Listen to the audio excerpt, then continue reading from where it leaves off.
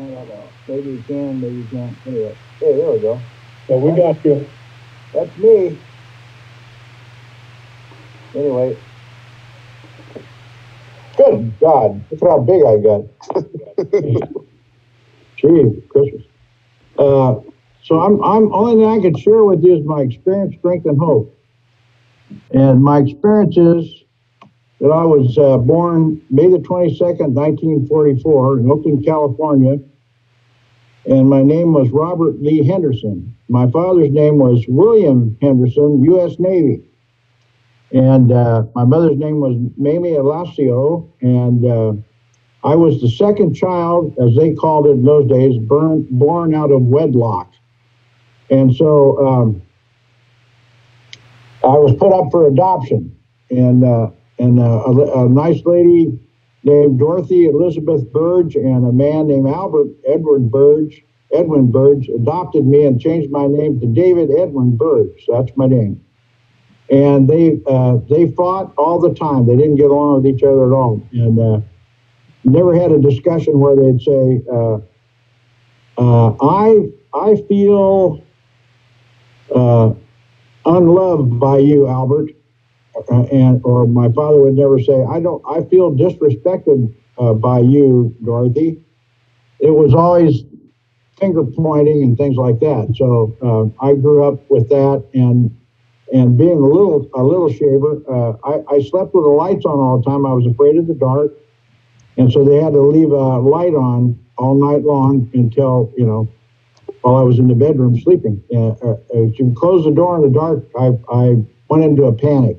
And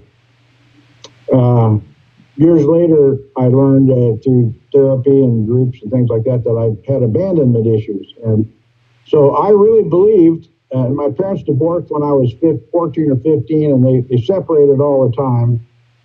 And so I heard some guy on the radio that I listened to all the time, and he said, I've listened to people for years, and he says, I think it's more important for a child to feel secure than loved. And I couldn't agree with him more, because I didn't feel, I was always afraid when my parents got in a fight, or if anybody got in a fight, something bad is going to happen. They're going to leave me. And then I really believe that in therapy that it was my fault that my parents were so unhappy and they got divorced. That's a lot for a little kid to take on. So I knew I was a mistake, and if the guys teased me, one time they said, I said, I think I have an inferiority complex. And one of the guys said, no, Dave, you're just inferior. And I kind of agreed with him, at that stage in my life. Yeah, I probably am, after all, nobody wanted me, And so that's the way I grew up. And I tried everything I could to get people to love me. I acted out, if I could get attention, any kind of negative attention was just as good as positive attention. Probably better. I knew more about that than anything else. So, without going into specifics. So, one thing that I would tell my mother was nobody loves me, and so she would sit me down with a glass of milk and a box of things, and have me say, well, eat some of these, Sonny, you'll feel better. And so I would eat half the box of them, and she says, that's gluttony. You don't need to eat all of them, David. And I always have eaten too fast. I've just been a wound-up kid and a wound-up man, so the program's perfect for somebody like me. And food was always my friend. I was always lonely, and so I turned to food, like most of us do. When I was 20, I weighed 241 pounds, and I was working for a guy up in Los Angeles on his racing cars. I met him at the racetrack, and he offered me a job working on his racing cars. So I moved up and lived with him in his big house in Arcadia, and he told me about a diet doctor in Azusa, Dr. Stanley Z. Gilbert, and he gave you these little pills, packet of little pills, and he gave you a shot, and you lost weight. So I went over there for $2 every week. I got my shots and pills, and I was losing weight. And then some lady died from the pills and shots. So he got sued and they closed him down. And so it was, I was disappointed about that. And then I moved back to San Diego with my mother. And I told this lady that I was working in a speed shop down here. And I told Don Wenzel owned the speed shop. I told his wife, she says, "Where do you go up in L.A.? I used to go up there every week to get my pills and shots, And she says, what kind of pills and shots are you getting, Dave?" I said, "Well, they help me lose weight." And she said, "Well, can I see that?" I showed it to her. She says, "Dave, you can get those anywhere." But I didn't, I had my little area that I lived in, and I just couldn't see outside the box. So that was my introduction. Because I had nicknames all my life. We were talking about the other day. My nickname was Porky, San Diego Fats. I had all these nicknames, and got called all the names and stuff growing up. And my mother would try to make me feel better, saying, "Look, you're not a fat boy, David. You're just husky," So anyway, those were my struggles growing up. And anyway, when I found I couldn't go see Dr. Gilbert anymore, I came back down to San Diego and I went to the bowling alley where all those guys hung out, and there was this a girl. I thought she was just a gorgeous thing, and I dreamed about her. And Judy Rudinsky, and she saw me. I weighed 190 pounds, and I walked in the pool hall where all the guys hung out, and she ran up and threw her arms around me and said, "Dave Burge, you are so handsome. You look great," And I could not say anything to her. I didn't know what to say. I was afraid. It scared me, and I never, that's not the image I had of myself. And so I know what I did. I turned around and went down to the Speedy Mart, which now they call 7-Elevens, and I got me a bunch of junk food, and then my weight just started going back up again. And then I got married, and fast forward.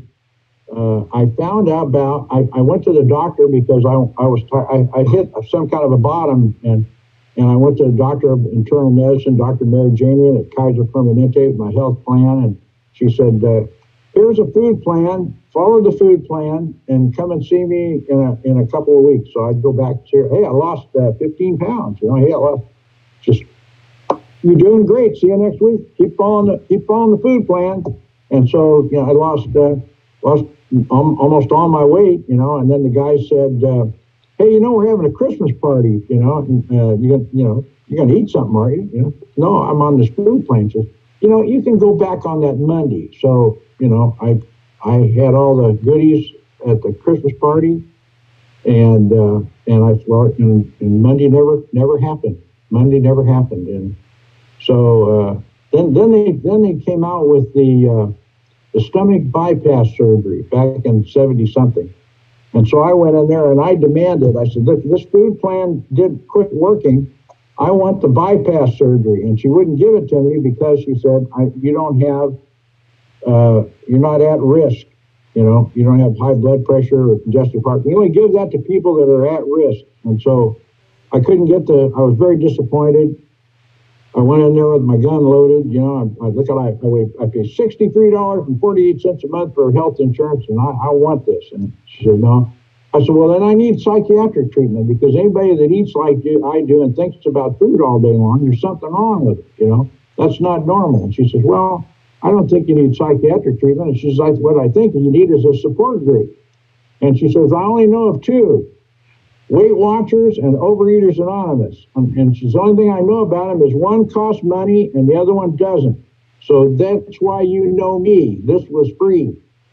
And then, of course, as we know, you have to pay the price. And it's not, not what we thought it was. But so I came to my first OA meeting August 17th, 1944. 1944, that's right. 1976, August 17th. So I don't know how much time I have, but I'd never heard people talk the way you people talk. I never heard people that understood my overeating or the way I thought about food. And then you gave me the solution was to turn your will and your life over to the care of God. And that's the part, and the part of the meeting I liked was take what you like and leave the rest. So I left all that God stuff and that AA book stuff and all. I left that out, you know. And I got a lady that was my food sponsor. What was it? Oh, I heard somebody talk. I thought I was done. So I got a lady was my food sponsor. Lost all my weight. Lost it too fast. You know, got sick. You know, from losing weight too fast because I was in a hurry.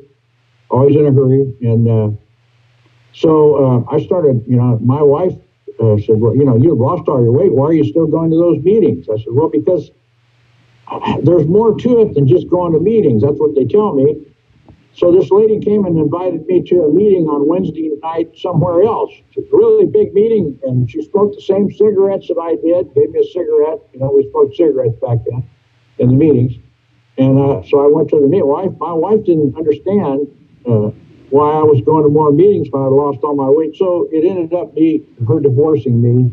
And my divorce paper said, respondent suffers severe personality change due to the involvement in the program of Overeaters Anonymous. Quote, almost quote unquote. Got 5 more minutes, Dave. 5 more minutes. Thank you, Fred. And so, you know, this other guy I met at a meeting that came over from AA, Pete, he just got divorced too. He's sleeping in his car. I was sleeping on Rick White's couch. So we got an apartment. And that's when the recovery came, because he'd been in AA a long time. And he sat down with me and helped me write inventories and write 10 steps. And wow, did I learn a lot about myself. Boy, everything started to change then. And I was in so much pain, I finally worked the steps with him. And then I got what happens to some of us that think we have education and we know all about this program. And you know, my argument was, well, I've been the chairperson of the intergroup. I've been a conference delegate. I've been on the retreat committee. I've led retreats. I've done all these things, you know. I coast a little bit, you know, and I'm running now. I'm running every day, 4 miles, you know, so I can go down here and have some of this, and I can have some of that, you know, and you know, pretty soon I got too smart. If somebody said the program isn't for smart folks, you know. You can be too smart for the program. I don't know if that's true, but in my case, I got too smart for the program. And so I had that relapse. That's what I looked like. And crawling back from that was very painful. And I had to go through another 12-step program because I remarried again to a lady that had a little alcohol problem. And so I went to this other 12-step program that teaches you to mind your own business. So I did, and you know, I could just shorten it up to say, when I came in, the instructions were when I came in here in '76 was, you got a sponsor, called your food in every day, weighed, measured your food, no sugar, flour, or wheat products, and you made 3 phone calls a day and talked to somebody, and that's before cell phones and I think before answering machines. I'm not sure. So I did that, you know, so here I am, years later, calling my food in every day. Now I text it to about, I don't know, 16 people, I'm not sure. Sponsor a lot of people, thank God. People let me sponsor them. And I write my food down, I weigh and measure my food, and I get up every day during this, and I go out here down by the beach and the cliffs, and I walk for 2 hours, almost 2 hours. That's how I start my day. And read my meditation in the morning, get on the 6:45 phone meeting, and I just started, 76 years old, I just started making my bed every day. It makes me feel better. I got a journal, I put little stars in it. When I do my meditation, I get a star for that. When I take my meds, I get a star for that. When I go for my walk, I get a star for that. When I go down and sit in the spa, I get a star for that. Take a shower, I get a star for that. Shave, I get a star for that. So, you know, my belief is I beat myself up all my life. Now the rest of my life, I'm trying to build myself up to where I actually feel pretty good about Dave. You know, I've been through a lot, like everybody else has. Nobody gets through their life unscathed. But I learned about grief in 2014 when my wife passed away. I learned about grief. Now, one more minute, Dave. All right, thank you, Fred. So October the 1st, about 3 days ago, I got to revisit that 6 years after that she passed, you know.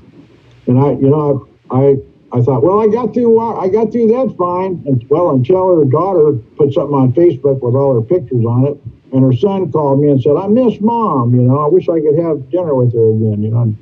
And so I went down and visited her son was down the street, you know, and we reminisced and we visited grief again.